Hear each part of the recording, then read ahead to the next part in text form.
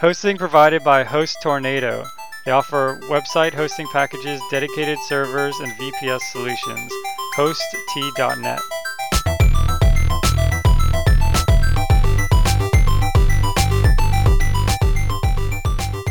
Programming Throwdown, episode 32, OpenSCAD. Take it away, Jason. Hey everybody. Yeah, I've been answering a lot of questions on Stack Overflow and Quora. This is my new hobby. Not answering questions for your child yet? No, definitely. So, he's like, why is the sky blue? And I tell him to ask me on Stack Overflow. I need more points. Yeah. Ask me on Sky Exchange. But I've been answering questions on like Math, Stack Exchange, and Stack Overflow and Quora, and it's been interesting. It's kind of fun. One thing I noticed is, I've met people who have, a bazillion points in Stack Overflow, and I realized that at a certain level, it becomes almost like a clique. It's kind of weird. Like, I was asking people, how do you get so many points?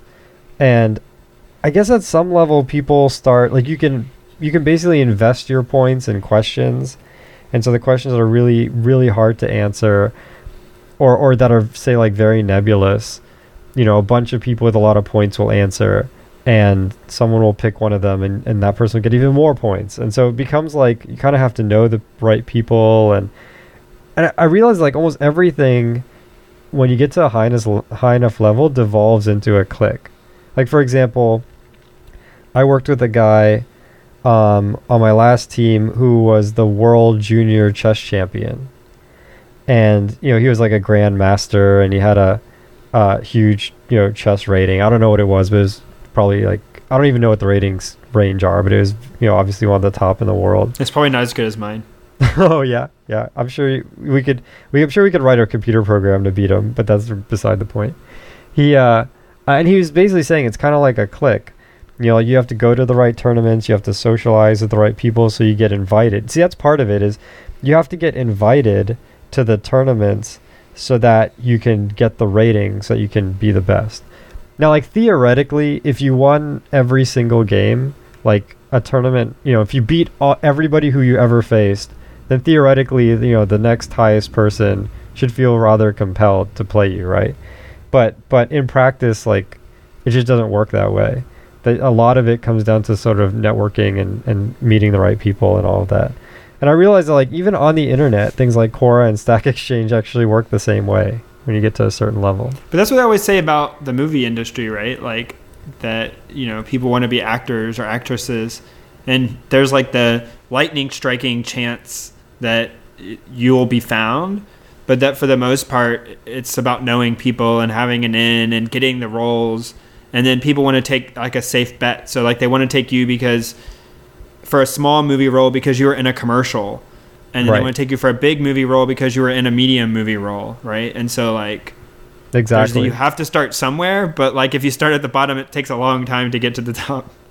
Yeah, exactly. And I mean, this idea that like doing the thing that they're trying to evaluate, whether it's chess or answering questions or whatever, like, is not sufficient. Like, you could, as I was saying, you could just beat absolutely everybody in chess and never become the world champion just because you wouldn't have access to the people who would get you the higher rating.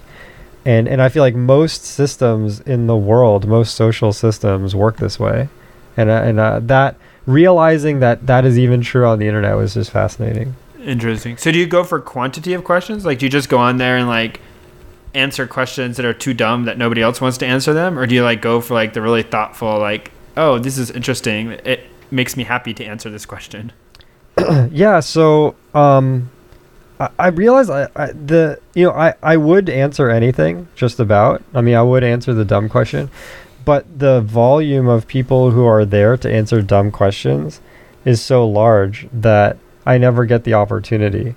Like I'm just not checking it often enough. Or even if I do, I can just tell, like, if someone asks, why is my homework assignment code not working? And there's a divide by 0. Like, by the time I'm usually on my phone, I'm usually traveling. By the time I get to a place where I can answer the question, someone like 10 other people have already answered it, you know.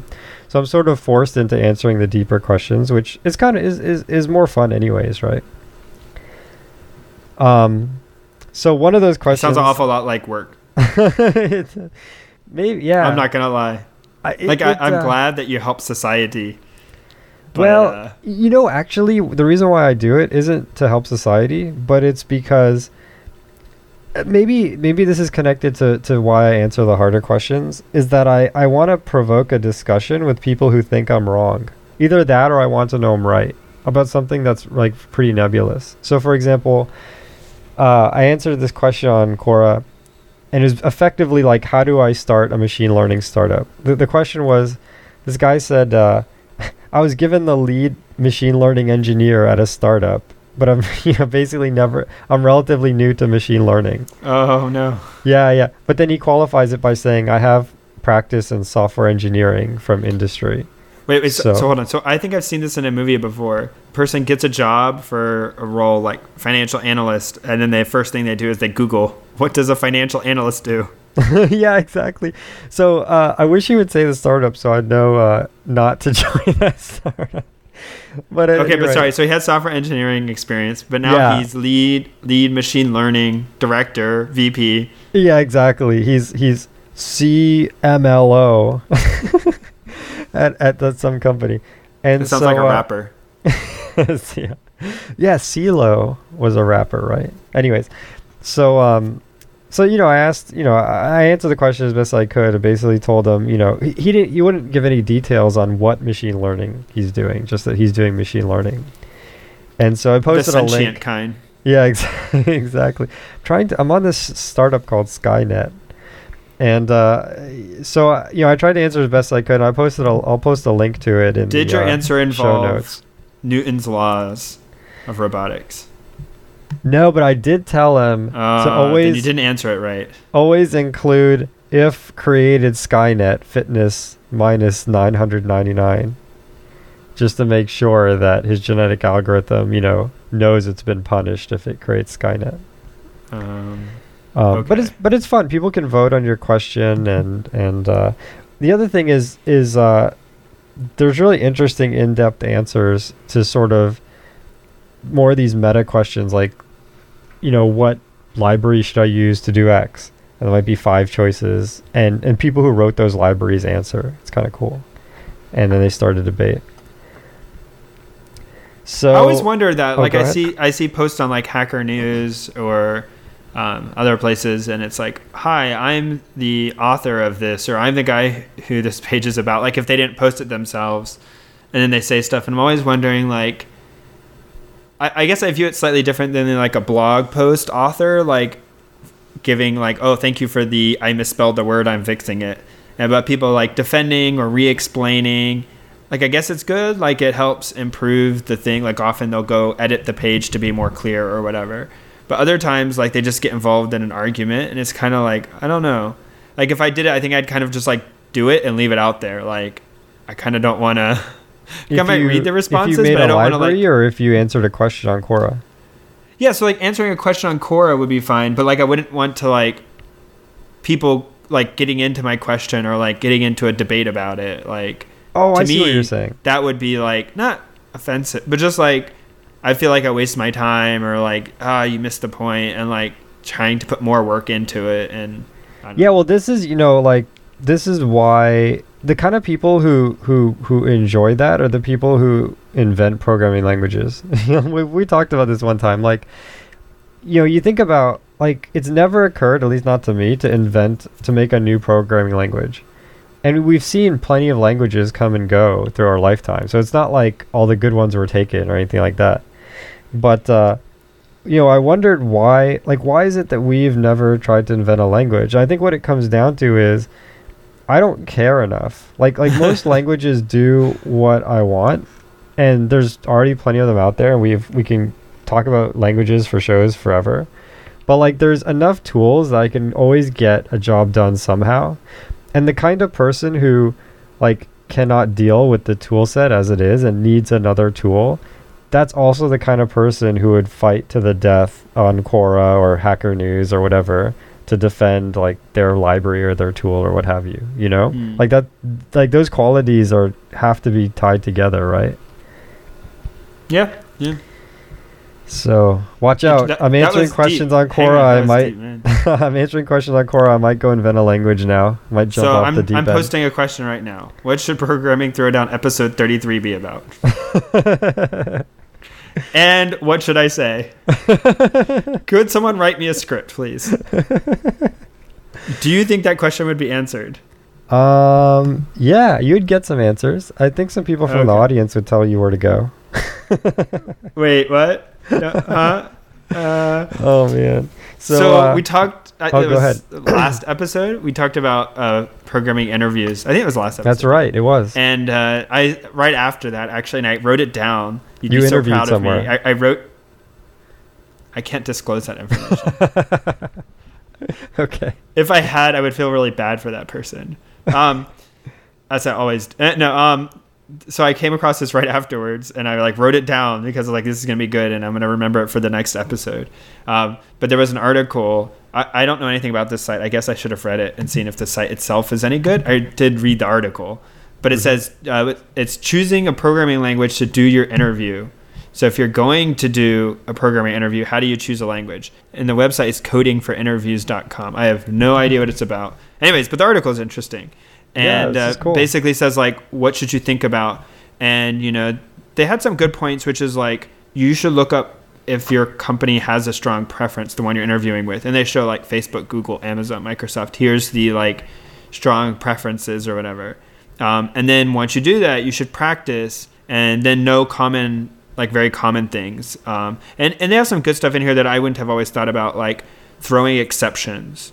It's like, do people throw exceptions in that language? And like, what is kind of like the way people do it or don't? And about casting, like being careful about how to cast back and forth between stuff in the language you choose. And then they have an interesting point, have some opinions about it. Like, what do you like about it? What do you don't like about it? And I've actually had that in every interview pretty much I've ever done. At least at one point, somebody asked me like, why do you like that language? Or what's the thing you dislike most or whatever?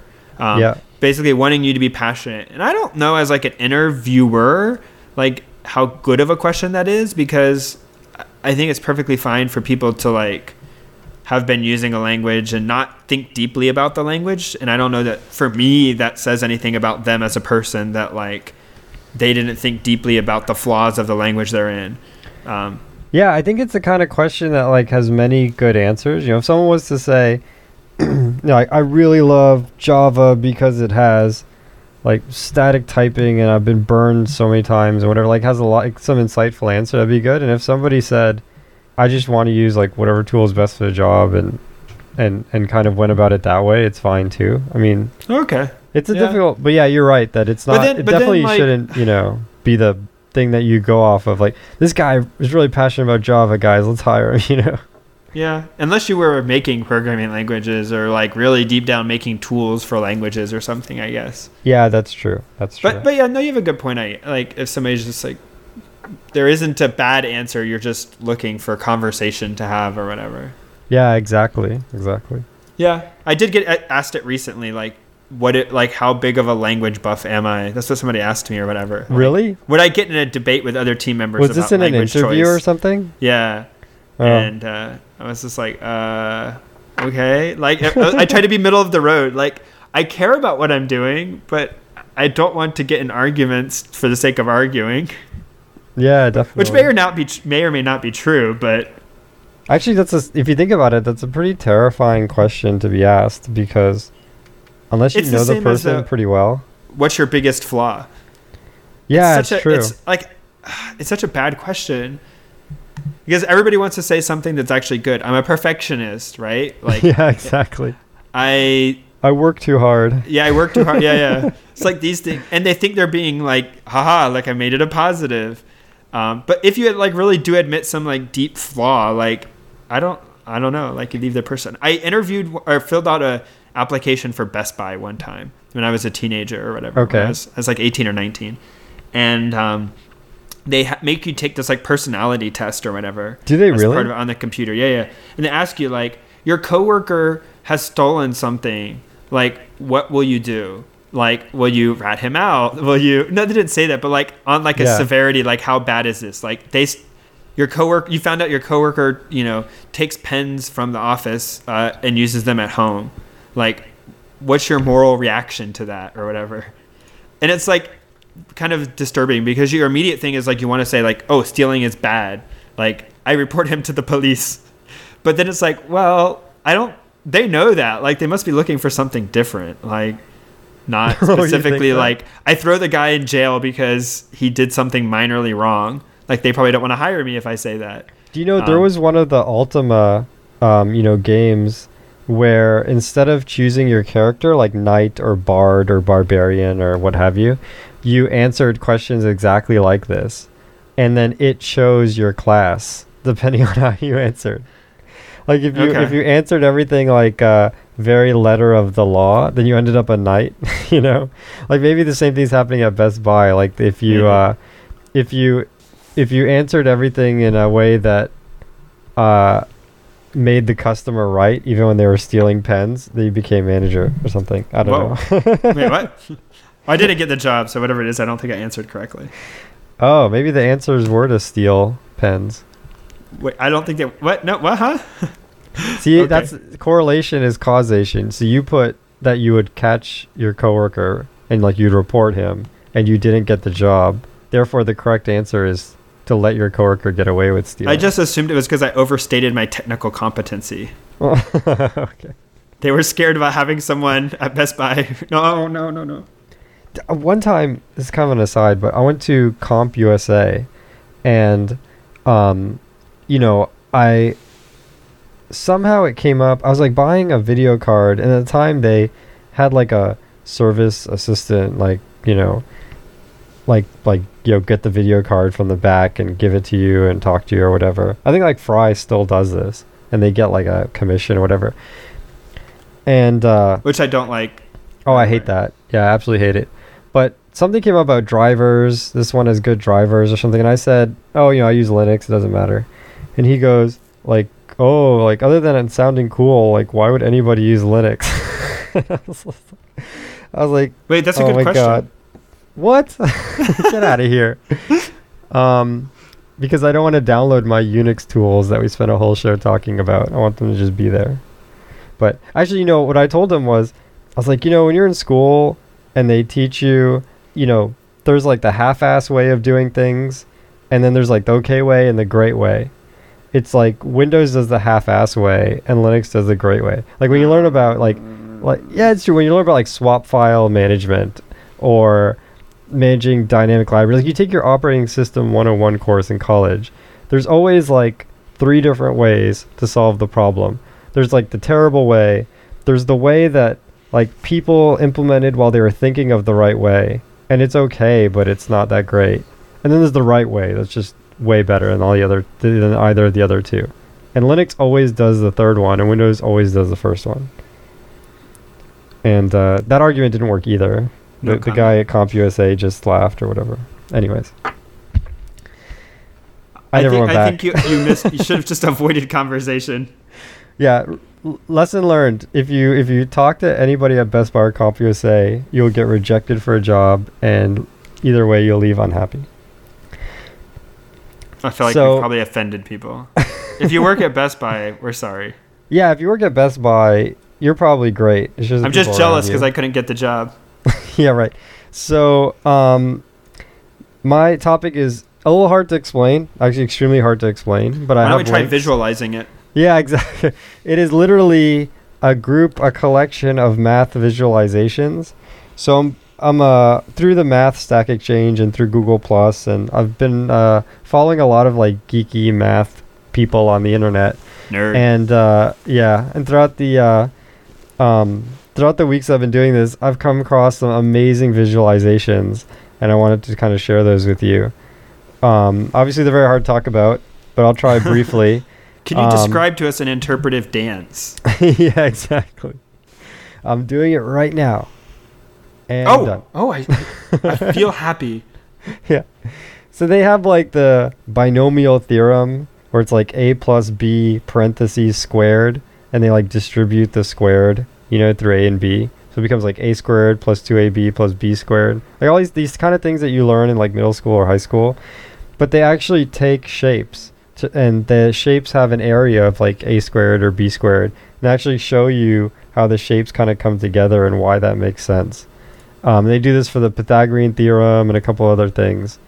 And I thought it was pretty cool. I actually joined the math Google Plus community.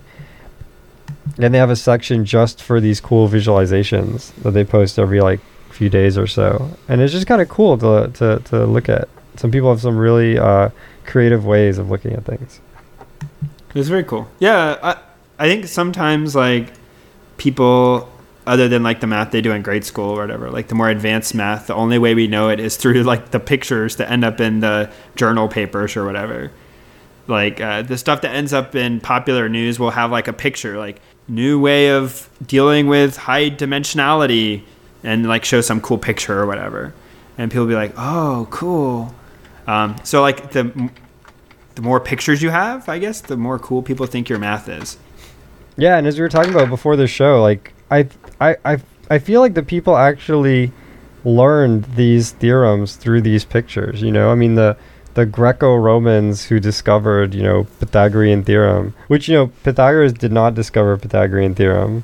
That's like a common like misconception. It's just named after him because he ran the school or whatever. But at any rate, you know, they probably, you know, did this. Like they had a bunch of triangles and squares and, you know, and on sheets of wood or something and visualized almost all of these theorems, I'm imagining. So it's kind of cool to reinvent that yourself through these pictures.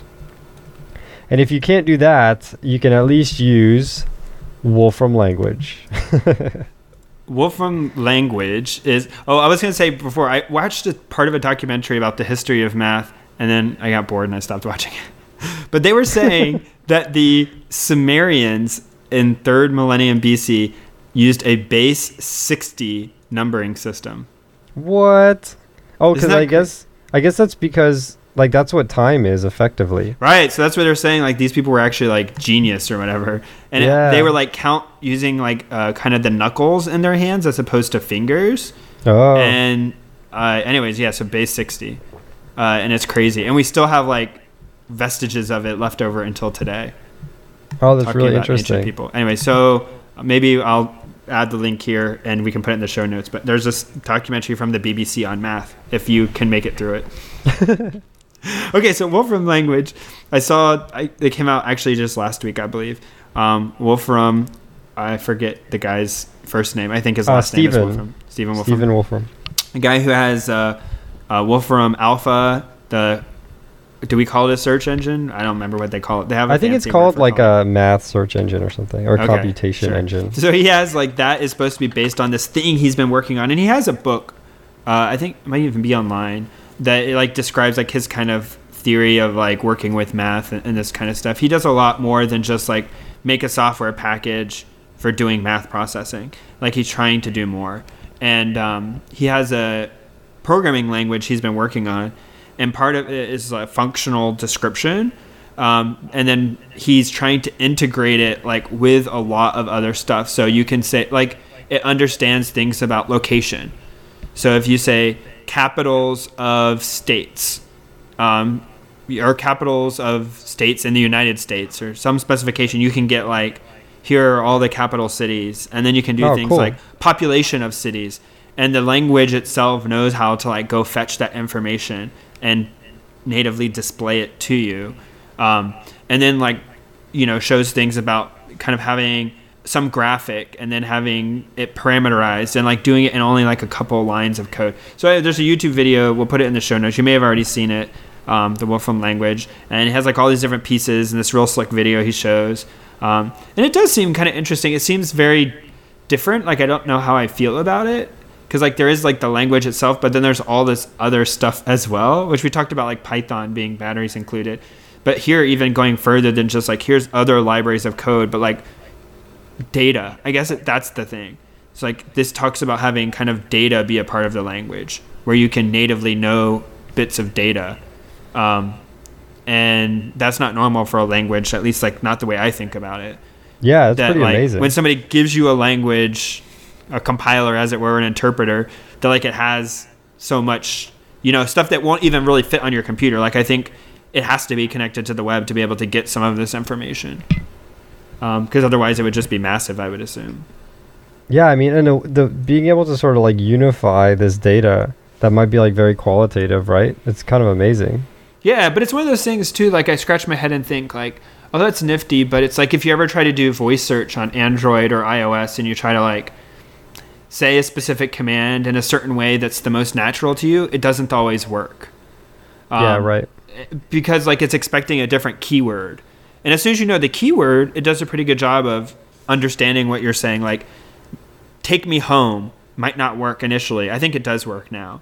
You have to say navigate home. Like it knows what home is, but not conceptually. It just knows it as like a keyword.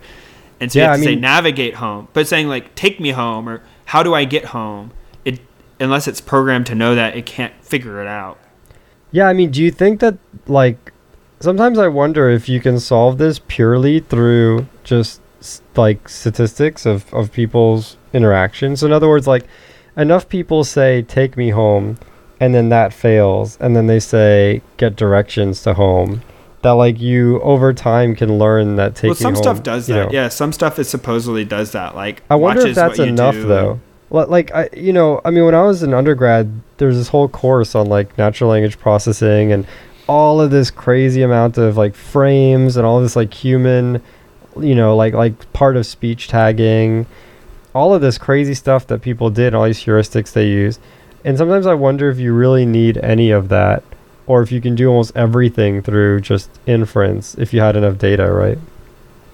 Yeah, I don't know. It's tough. But the reason I was bringing up this other stuff or whatever about the voice search is to say like in this Wolfram language, like all these amazing things, but like there's a lot of stuff to memorize. Like, there's no way you could memorize it. So like the same thing happens even if you write in like Java, right? You probably, unless you're like really good, like memorize every aspect of all the parts of Java. But the parts to do like a lot of stuff you can know. Like you can know the majority of the language and the nuances. But with something like this, it would probably change often, I would assume, like because of the data part. Like you would have, now we have, I don't know, species of animals. Oh, okay, well now like here's the keywords for that. It's like you would constantly have to be in the mode of like looking stuff up to know what keyword to use to get at that data. And then that data may or may not be available, right? Versus just like sitting down and saying, okay, I have this small set of pieces and figuring out how to arrange them to do what I want. Yeah, I mean, you get like almost like agoraphobia. There's just like so much stuff going on that you can't even really get started. Yeah, but check out the video. It's cool. It has some partnership, I think. I'm trying to remember now. I didn't look at it right before the show, but there's something they're doing with the Raspberry Pis. Like Raspberry Pi ships with a version of Wolfram something. Oh, interesting. And I think they're going to try to do this as well. Some partnership with them. I used Wolfram Alpha recently to. I needed to calculate I needed to sample from the cumulative distribution function of like normal distribution. So you end up having there's this function called ERF, like ERF. What? I think it stands for like error rate function. And the function is defined in terms of itself. It's like ERF of x is equal to blah, blah, blah times e to the ERF of x over 2. And so I'm just like, what? So, and then I had to like integrate that. I was like, what? So I went on Wolfram Alpha and it's amazing actually. They show you how to do it. It's really impressive. Like there's a technique you can use, which of course you can't get the exact answer. Just you can tell right away that like a recurrence like this, like it's never going to end, It's like one of these like infinite series, right? But it shows you like what people do like in industry and stuff to get answers. And I was really impressed by Wolfram Alpha. All right. It's time for Book of the Show. Book of the Show. So my book's actually a comic book. I thought it was pretty cool. It's called My Friend Dahmer. And it's written by somebody who went to high school with Jeffrey Dahmer, who is a notorious murderer / cannibal. Wait, what?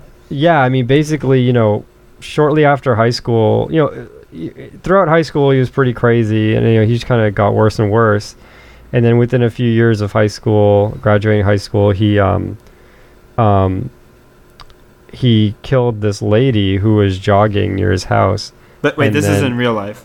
No, well, this is a real story. What I'm talking about now really happened.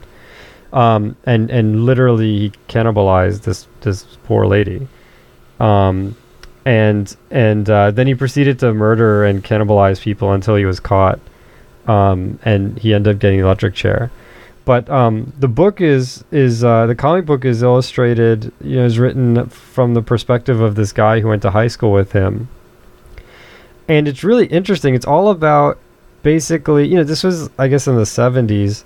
And, I think people are much more in touch with like mental disabilities and these things are taken much more seriously, especially after Columbine and so on and so forth. And just in general, people are much more like empathic towards these kind of mental problems than they were back then. And it just he just goes through just like the person was like, he was pretty bad when he was like 14. He was already kind of messed up. And then throughout high school, how like things really just go from bad to worse.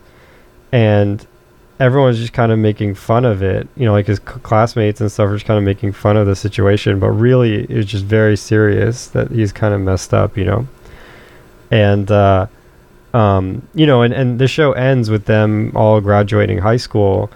And then there's a short narrative about, what happens after that. But the whole thing was of course very somber, but it was also really interesting. And the guy starts the comic book by saying, I'm self-publishing this book because nobody would publish it for me. Nobody wanted to get near this subject because they thought it was like too touchy and they didn't want to deal with the problems, the fallout or whatever. So I paid for the publishing myself. And it's just that kind of gets your attention, right? And then from then on, the whole thing is actually pretty interesting. And it's not too like, the whole thing takes place before he started, murdering people. So it's not graphic or bloody or anything like that. But it's like, it's actually like, it's a very somber story. And it's actually really interesting. So I recommend reading it. Yeah, I don't know how to follow that. Yeah, it's pretty deep. Don't read it when you want like a feel good, but I got a lot out of it. I thought it was interesting. So okay. my book of the show is a magazine. All right, well, it's good. Make magazine. You're the yin to my yang. It has nothing to do with cannibals as far as I know. So if you've not seen this before, I don't know if they sell it overseas, but at least in America, they have this magazine, Make Magazine. And it's been going on for probably like 4 or 5 years now. I don't actually know. I'd have to look it up. Oh, really? I felt like it's been around forever. You think longer than that? Maybe. Maybe I'm thinking of something else. But we have to look it up. So I think they come out with four a year, so quarterly, I believe is how often it comes out. I'm not. I'd have to look it up again. But they have a lot of really awesome like DIY projects and articles and talking to people doing that kind of thing. So like recently I was reading I think issue 36 or whatever. I think they're on issue 37 right now, and they were talking about the Internet of Things. They were talking to some people who are doing a startup about Internet of Things and kind of what that means and what it's about and how they did it. And then they have like typically a couple tutorials on how to build something. So the one I was reading about was doing fusion in a jar, and oh, nice. I really want to try it. Like, it seems really awesome. And you get this kind of glowing star basically in a jar. It requires like all sorts of crazy equipment, right? Not crazy, but like I don't have it equipment.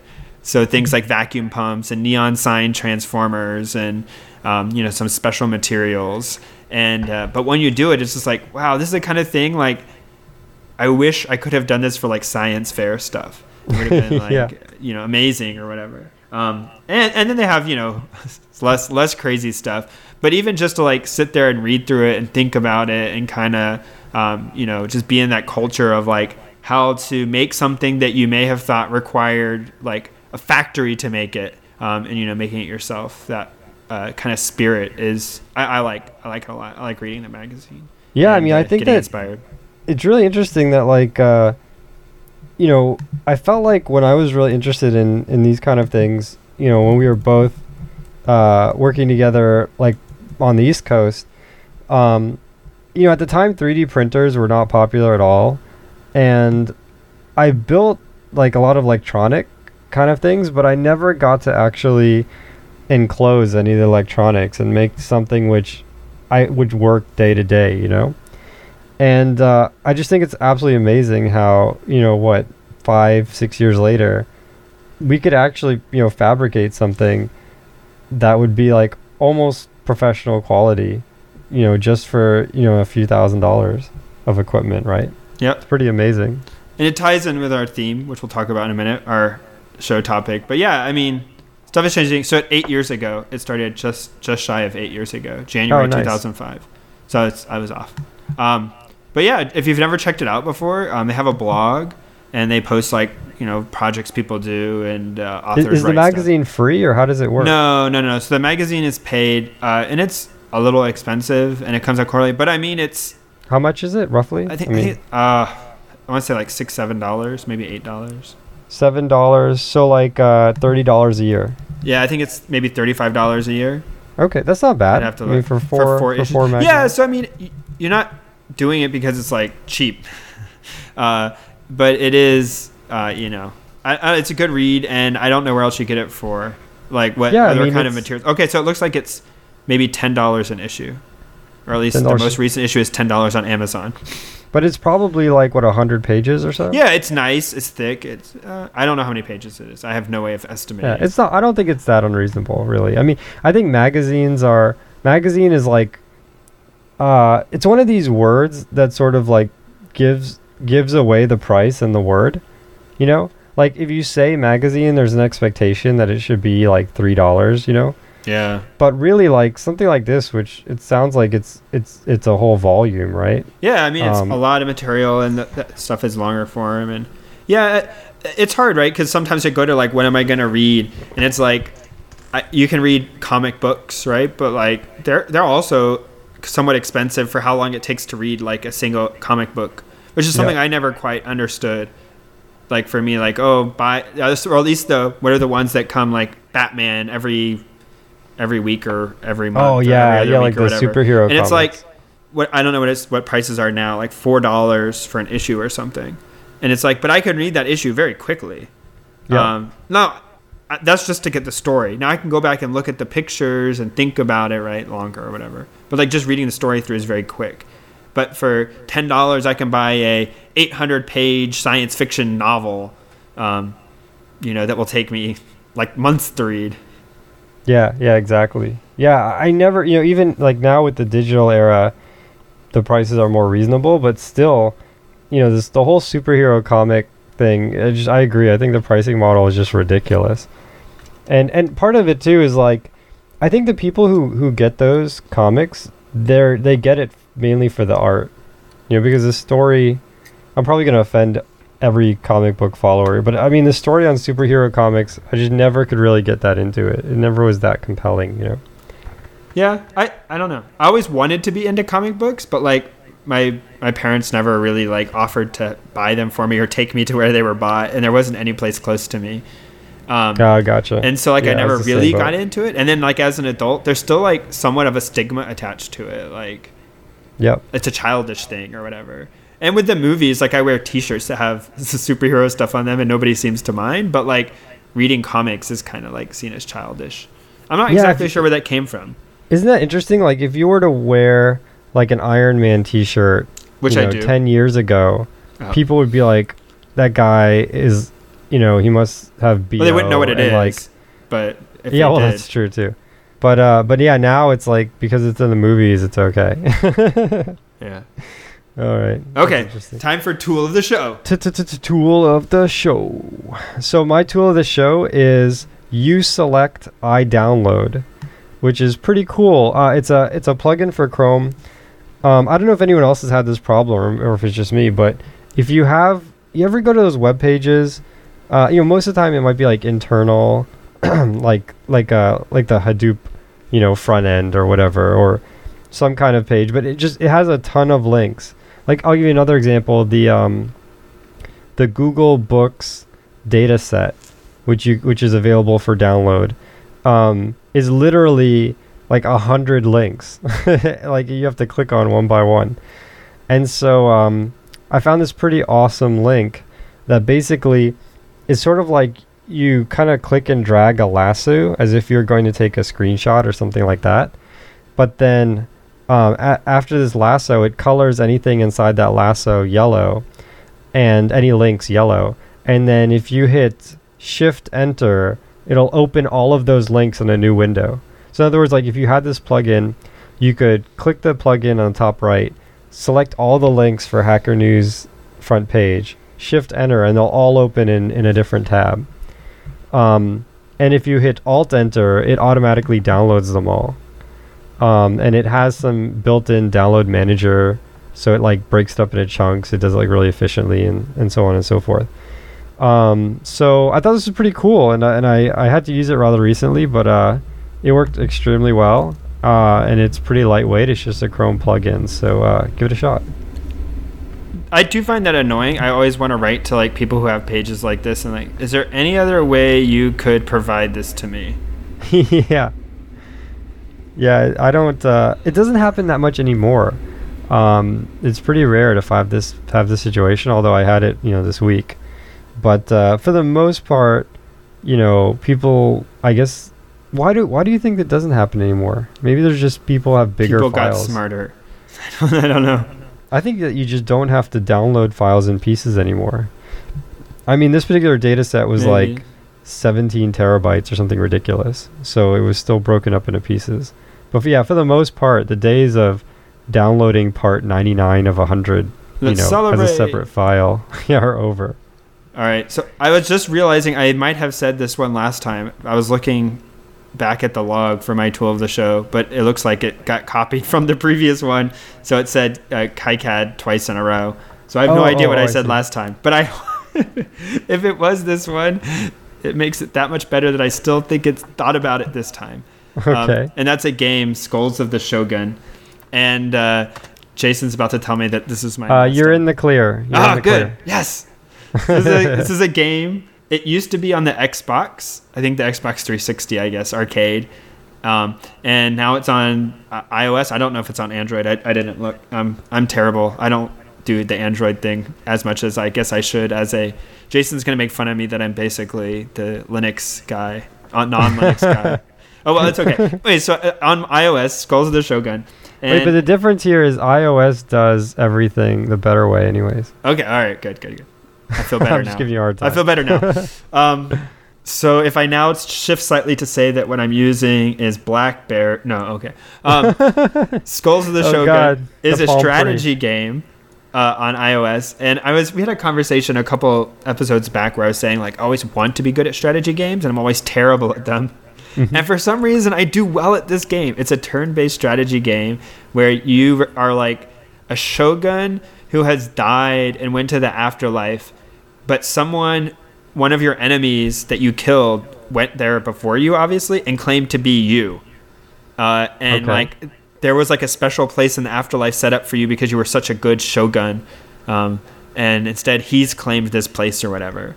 And so now you're like fighting through the afterlife to get to him so that you can become reclaim yourself or something. Wow, that's a pretty involved story. No, it's really like goofy.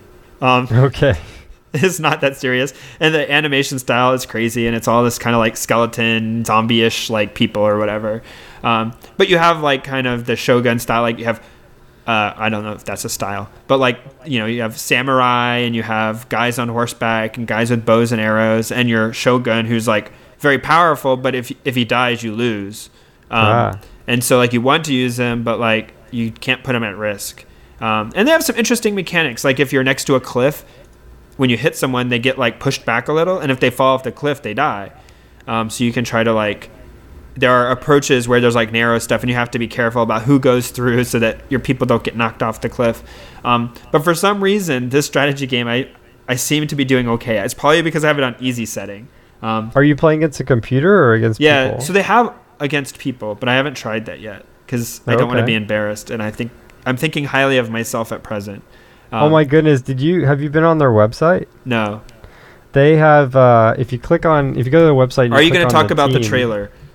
Because no, the reason I bought say, the game was because of the trailer. Oh, really? Well, I was going to say, if you click on team, Okay. they have pictures of the employees and they're hilarious. Okay, all right, but yeah. I'm gonna So click what on about it. the trailer? So if you watch the trailer, it's like a mashup of like, yes, okay, this is pretty much like the trailer. It's a mashup of like every 80s and 90s video game commercial, if there ever like was one like this. And it's just like, That's amazing. you should definitely watch the trailer if you grew up in the 80s and 90s, at least in America. And I keep giving that caveat. I should stop. People should just assume that. But people were making fun of it. Like, this is stupid and it's chintzy and cheesy. It's like, no, I remember all the G.I. Joe commercials that were exactly like that growing up. And so, anyways, so then I bought it and it was like the comedy is very similar. And, you know, they break the third wall sometimes or whatever. Like, they talk to you, I guess, or whatever. They make fun of themselves. Anyway, so, and the gameplay is nice and it's approachable. I'll say that. That means easy enough for me to do well at. But Okay. so it's approachable and I like it. And I've been playing. I haven't beat it yet, but I think I'm pretty close to the end. So check it out. Skulls of the Shogun, if you like strategy games and don't want to be humiliated. How much does it cost? Do you remember? Ooh, I think it's like $5. Okay, that's not bad. So, but it's I play it on my iPad and it's beautiful. It's nice. And I've gotten so many hours out of it. I had to spend a lot of time at jury duty and I definitely was playing this when I wasn't not supposed to be doing anything. Yeah, you're just like every now and then you look up from your iPad, guilty.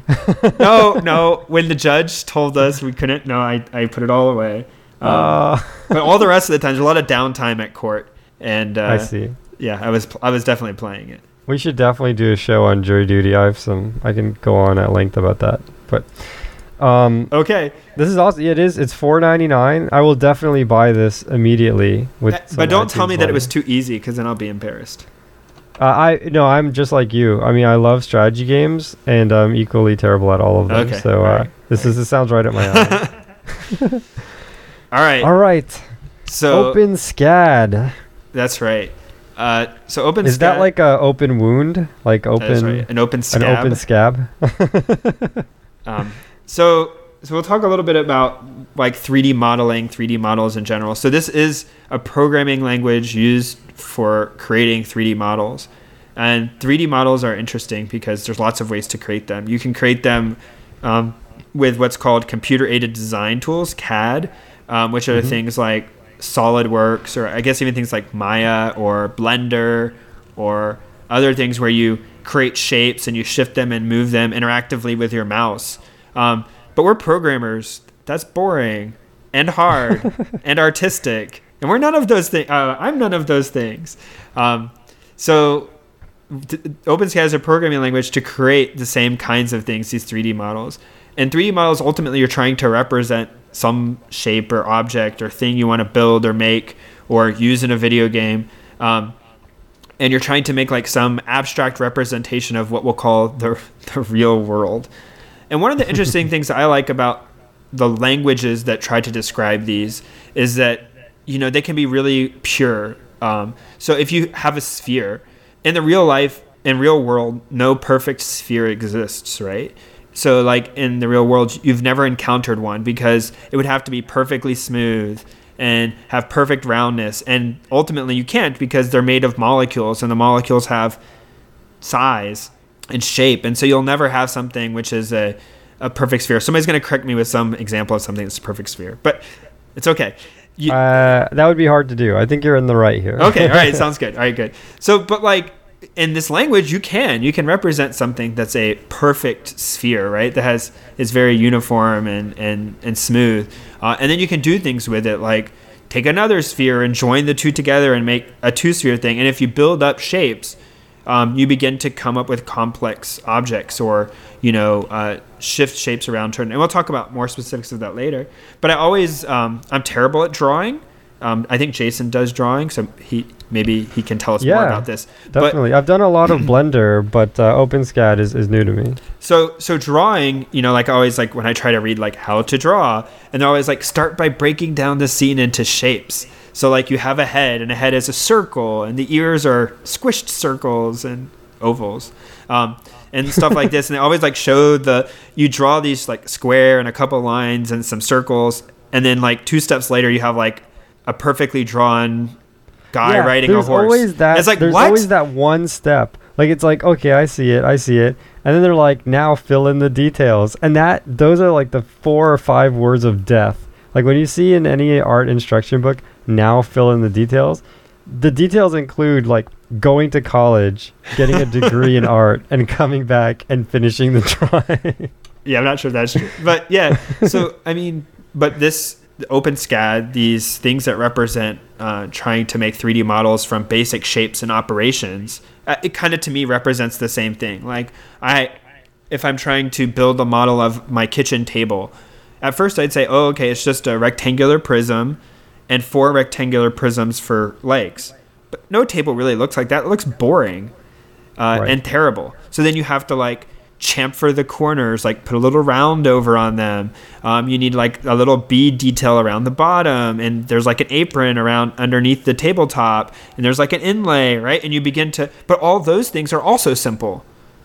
And so like if I can simply build up to the object I'm trying to represent, to me, I feel like that's an easier approach than when I've tried to do like the modeling, and for some reason it doesn't work for me.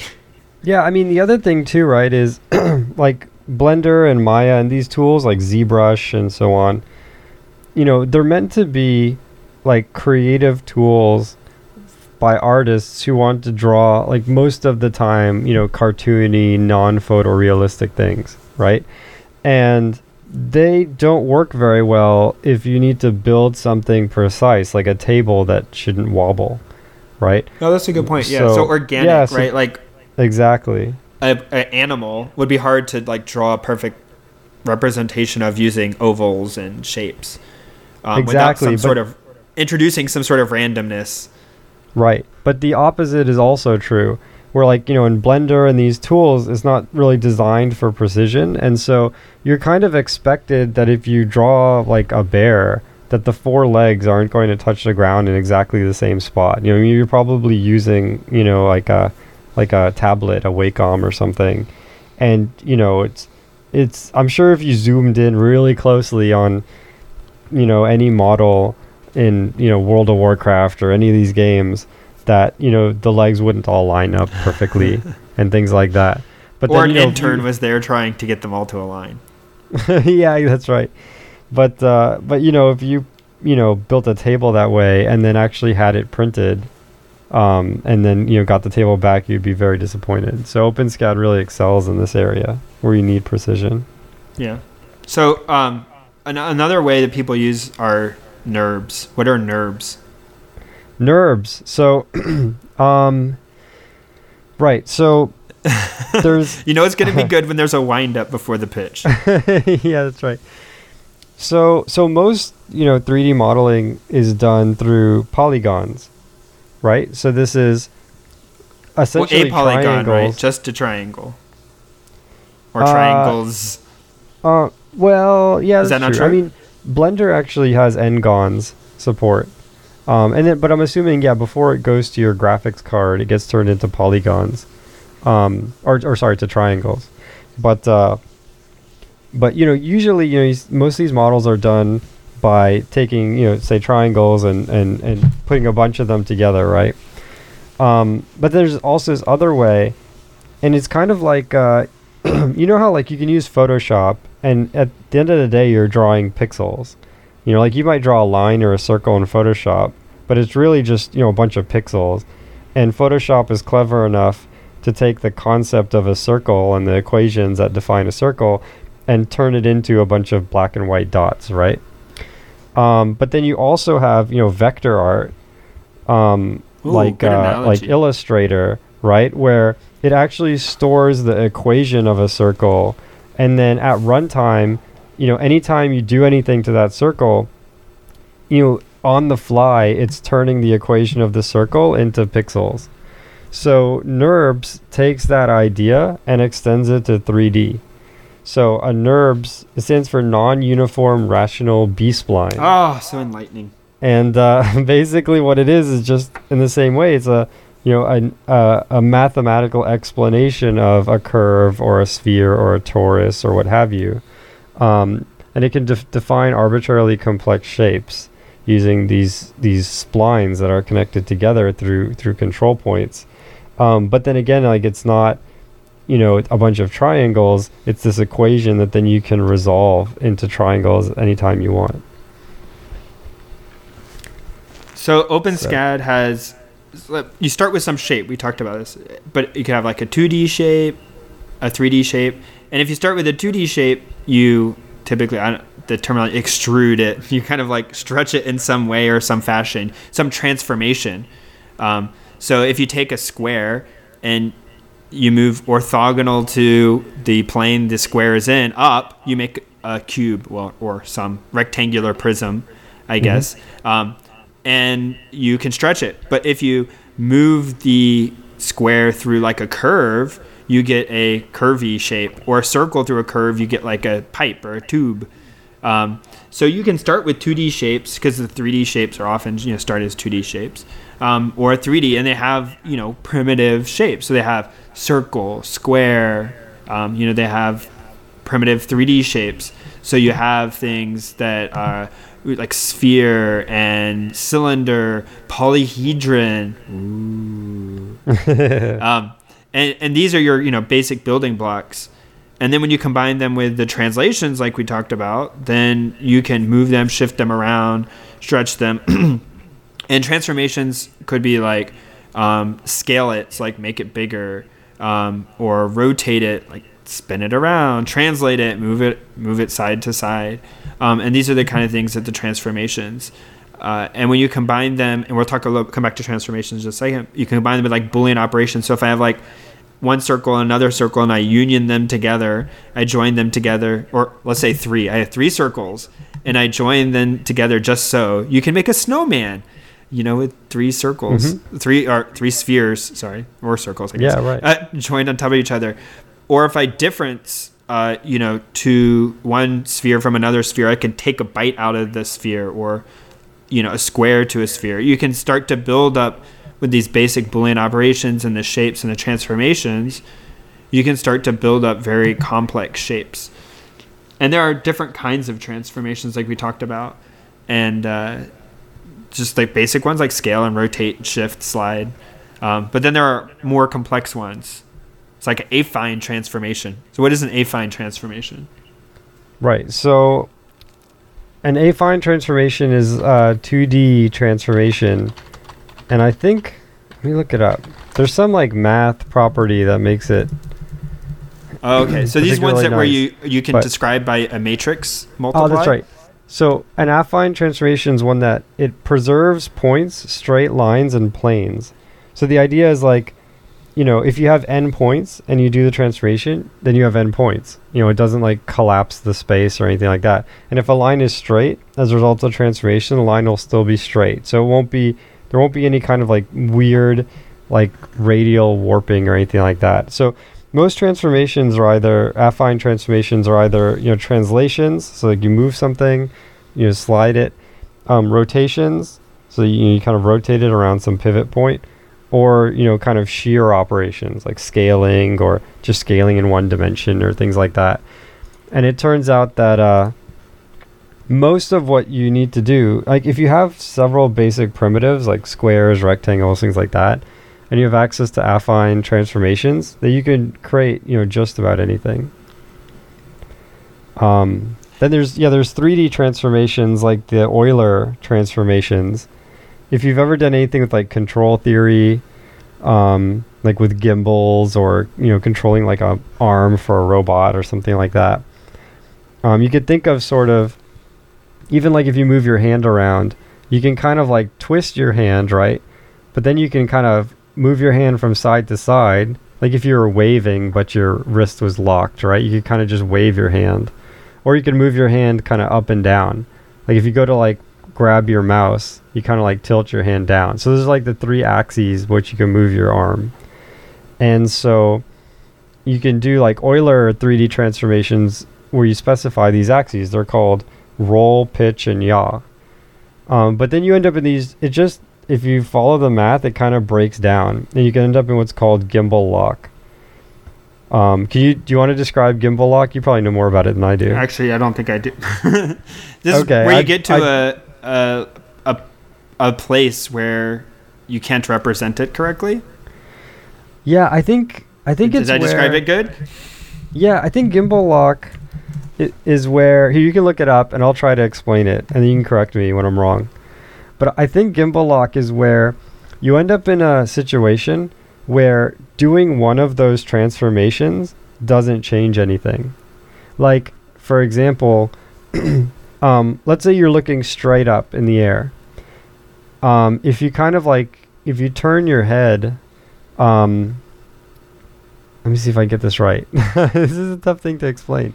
Yeah, it if is. You're looking, so you if lose. you're looking straight up in the air, then if you're looking straight up in the air, then if you like lean your head from side to side, nothing changes because you're already straight up in the air. Something like that. Like you can be in a position where if you put one of the axes in a certain way, you can make it so the one of the three axes is a no-op. And the reason why this is a problem is because the value of that axis like doesn't matter. It's undefined. And that causes chaos. Like that value can oscillate wildly and the picture won't change. So like the system is stable even though that value can be anything, and it causes just complete chaos in control theory. So did I get that right? Yeah, pretty good. So basically, Okay. yeah, like some place where you lose one of your degrees of freedom, and it causes mathematical chaos. And it happened in Apollo 11.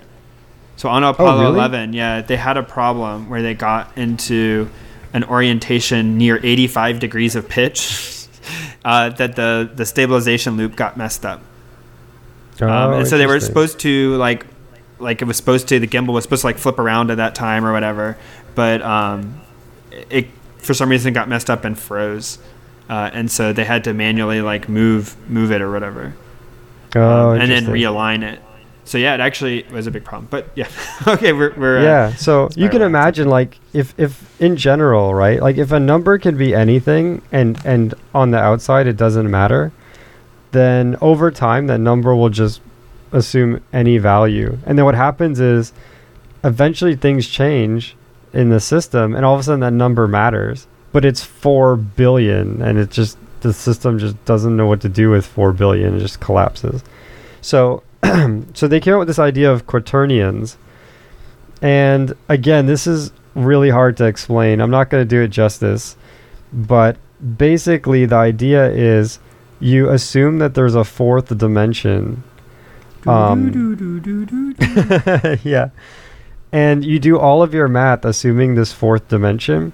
And this fourth dimension ends up, you also normalize by the fourth dimension. So in other words, if you have a vector in general, or if you have a list of numbers in general, you can do this thing called normalizing, where the biggest number becomes 1, and all the other numbers become some fraction of the biggest number, right? So like you talk about like normalizing people's grades, or like grading on the curve or something like that, right? When you grade on the curve, what you're doing is you're taking the highest person. Let's say he got an 80. So that means everyone else's grade is over 80. And that guy who got an 80, he gets 100%, right? So you have this fourth dimension that doesn't really exist. Like you can't visualize it, but it's there for all the calculations. And you're constantly normalizing by all 4 of the dimensions. And so it keeps, even when you have gimbal lock in the 3 dimensions, the 4th dimension keeps everything from going crazy. Nice. That's the best way I can explain it. A little bit of 3D theory to warm your soul. Yeah, that's right. So another advantage of OpenSCAD over other modeling programs is that you can define stuff as basically a formula, right? So like the height is 2 times the width, and then somebody can simply define how high they want the thing to be, and it automatically generates it at the appropriate width. Oh, that's cool. I didn't know it so could for do like that. 3D printing, this is pretty cool, right? So typically, you might be able to scale something, right? So like you have a model of Jason's head, and you're going to 3D print it, And you can apply man. a basic scale, which just says all the points in the 3D model, like expand them the same amount from origin or whatever. And then you get an accurate representation of a bigger Jason's head. But what if you had things that, wanted to move in relation to one another? And so you had like gears. And if you scale the gears, maybe the meshing of the gears changes. I see. Right? And so you can end up with complex things. Or you only want to scale, in one dimension, but you want all the gears to stay, the gears can't be scaled in one dimension, right? Like they have to be round. They have to be a perfect circle or close to a perfect circle. And so if you wanted to scale the thing in one dimension, you would need to do something else. And so parameterizing allows you to handle these kinds of things. Oh, that's amazing. There's also a tool really similar to OpenSCAD called Implicit CAD, which is written in Haskell, which is cool. And it's actually one of the few like commonly used things that I could think of that was written in Haskell. And, yeah, right. Not that that's like a knock against it, just like, sometimes people say like, oh, what's written in that language? Well, this is written, Implicit CAD is written in Haskell and is very similar to OpenSCAD. So is OpenSCAD a tool or a language or both? Both. Oh, okay. Gotcha. So yeah, so the language itself though, like, and apparently I wasn't the only one, like I saw other people saying the same thing, immediately made me remember when I was in college and doing ray tracing.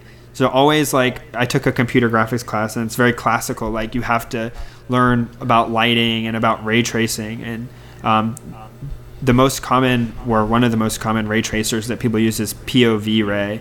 And they have a scene description language where it's the same thing. You describe objects and then you make a picture that represents what the scene would look like from a specific point of view. So the only thing additional from like what OpenSCAD does is you define a camera angle, like things that describe the camera basically, and lighting. But aside from that, like the objects are just the same. They just describe a scene. But you have special things which are lights and one special thing, I guess, which is a camera. And they become very similar after that. Like you're using basic shapes and primitives and transformations to build up a scene. Yeah, that's I wonder if like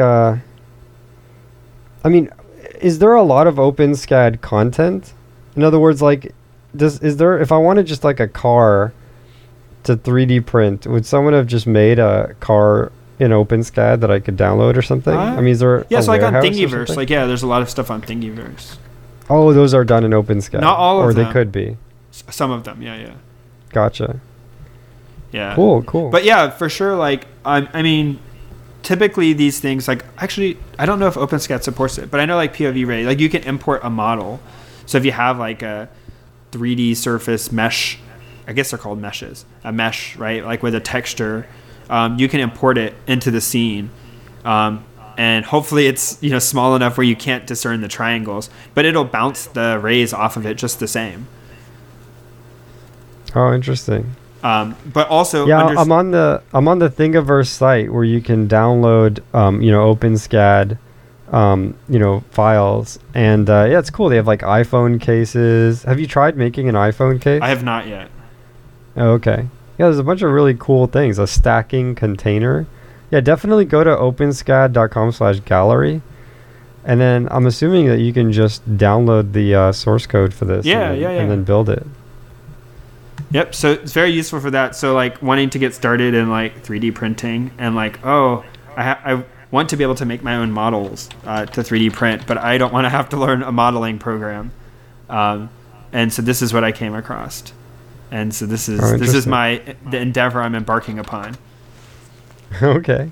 All right. Do you have a 3D printer or no? No, but I have access to 3D printers. Oh, I see. Ha. That's ambiguous and mysterious. I know a guy. I know a guy. I know a guy who knows a guy. No. I just know the guy. Oh, okay. You have 1 degree of freedom between you and the guy who has a 3D printer. And only one more between him and Kevin Bacon. Okay. How much between him and Canadian bacon? Wait, I eat Canadian bacon, says 0. Oh my gosh.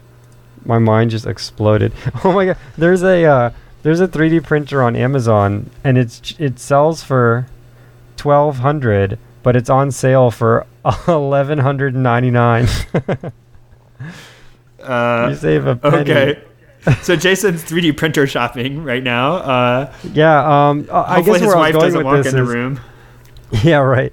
You can use OpenSCAD and a 3D printer to obviously print your own things. I was kind of hoping that I could say something nice about the price, but it's actually pretty darn expensive. There's cheaper 3D printer kits. I see. So it's still the expensive. MakerBot is $2,200. Yeah. There's this Flash Forge that's $1,200, but actually they do go down. There's one that's $900. Yeah, so you can get them. Yeah, like I've seen them. Like 400, 500 for like this one called PrinterBot without the E. PrinterBot. Okay. Anyways, check it out. PrinterBot. Yeah, so they have cheaper ones, and they're coming down all the time. And one of the cool things is there are 3D printers designed in OpenSCAD. So nice. you could get it's cool because it kind of works in with the whole bootstrapping thing. Like self-rep wrap is about this, like self-replicating, and so you write a description in OpenSCAD, and if you have any way of making the shapes that are described in OpenSCAD parametrically of whatever size you want, then you make the first one, and then you have a 3D printer of which you could print more. But of course, there are typically some things which aren't printable that are used. Gotcha. Oh yeah, like I'm sure the metal. It's like metal rods and circuit boards. One day, the idea is that they will be printable, but for now they aren't. Right. But yeah, it's kind of a cool community, and there's a lot of like it's almost like writing a compiler to compile your compiler. Yeah. No, this is totally awesome. I would love to. I did a little bit of 3D printing, but I need to get back into it. It's a lot of fun. Yeah, so it's still a little pricey, but now that you know OpenSCAD, at least you have one part that can no longer be an excuse. That's right. Well, I know the guy who knows the guy who has a 3D printer, so I will disavow all knowledge of you after this. So you no longer know me. All right. Oh man, cool. Well, this is awesome. Yeah, I think I would. Actually, one more thing about OpenSCAD, like, does it give you any visual? Because I mean, I would imagine that like this language, so you need constant feedback, right? Otherwise, it's hard to do anything. Yeah, so there's rendering options. Yep. Oh, so I you see. Can, so you like render while you're coding, you can see the object. Yeah, so it's very similar.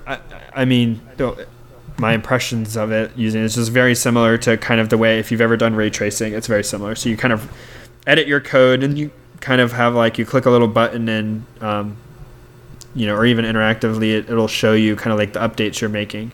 Can't remember. Okay. But yeah, so similar. Yeah, when you go to actually make the thing or generate some other representation of it than the raw like mathematical description, it may do a more complete. Because ultimately you need to, like, if you're doing a 3D printer, you need to tell the machine the exact coordinates to go to, but you can't tell it like make this perfect circle because it can't, has only finite resolution. Right. So, yep. So have you printed anything with OpenSCAD or not yet? Not yet. Okay. Maybe You'll have to let us know how it goes. I want to hear a post-mortem. Soon. I had to make something I'm proud enough like to make real. Okay. Because it's just all digital, so it's so easy to just like... It's like a portrait, a painting. It's never complete. Just keep. You should do the iPhone case. At least you have an iPhone case. That's just printing someone else's work. I need to make my own iPhone case. Oh yeah, you should make. You should etch your own design into this iPhone case that somebody else already made. To scale. I will make it from scratch. If I did not invent it, it is inferior. You should make the worst iPhone case ever. Like it protects the parts of the iPhone that don't need, like, it's just a band around the middle. It's like a titanium iPhone case. The case will not break. Yeah, that's right. The phone will shatter. The case will not break. Oh man, yeah. Okay, it's getting too late for Jason. Oh man, that's awesome. Well, thank you for all the activities and comments and emails we've been getting from everyone. Yeah, we found out the Google Plus page has 300 plus ones? No, 900. 900. 900. Wait, really? Yes. Oh, I'm so sorry. I thought you were pulling my leg. It literally, I just looked it up. We have 900 On the plus nose. ones. Yes. That is absolutely amazing. We love you guys. I have no That idea is what it's shocking. counting, but 900 hopefully plus one, some sort of aggregation of everything. I don't Hopefully care. that is- 900's a big number. That is not counting page views. I'm sure that it count. I'm sure those are 900 actions. And it to can't plus be one. minutes of our podcast because it's far more than 900. Yeah. So we definitely really appreciate your support. You've been buying our book a week. A lot of you have been buying the Yes, books of the thank week you. and keeping up with us. Or at least clicking on Thank our you, link that- and buying other things. Yeah, that's right. That keeps the whole operation up and running. The server, the terabytes of bandwidth that we consume every month cost a lot of money. And Yeah, you that's guys help pay motivation for to that. make shorter podcasts, I guess. Yeah, the next podcast will be on Hask. We don't have time to do the rest. But we That was a appreciate bitch. all of your support, and we definitely look forward to keeping these podcasts going. They've been a lot of fun for us. So keep writing in with your questions. I really like answering them on G+. Yeah, that's what I'm getting out of this And, story. We should just have you answer questions for the podcast. We should do a mailbag. It's been a while. Oh no. It'll All just be right, all guys. me. I'll just ask all the things I need to do at work. Jason, will you do this work for me? Why is my compiler not working? All right. Till next time. All right, catch you guys later. The intro music is Axo by Binar Pilot. Programming Throwdown is distributed under a Creative Commons Attribution Share Alike 2.0 license. You're free to share, copy, distribute, transmit the work, to remix, adapt the work, but you must provide attribution to Patrick and I, and share alike in kind.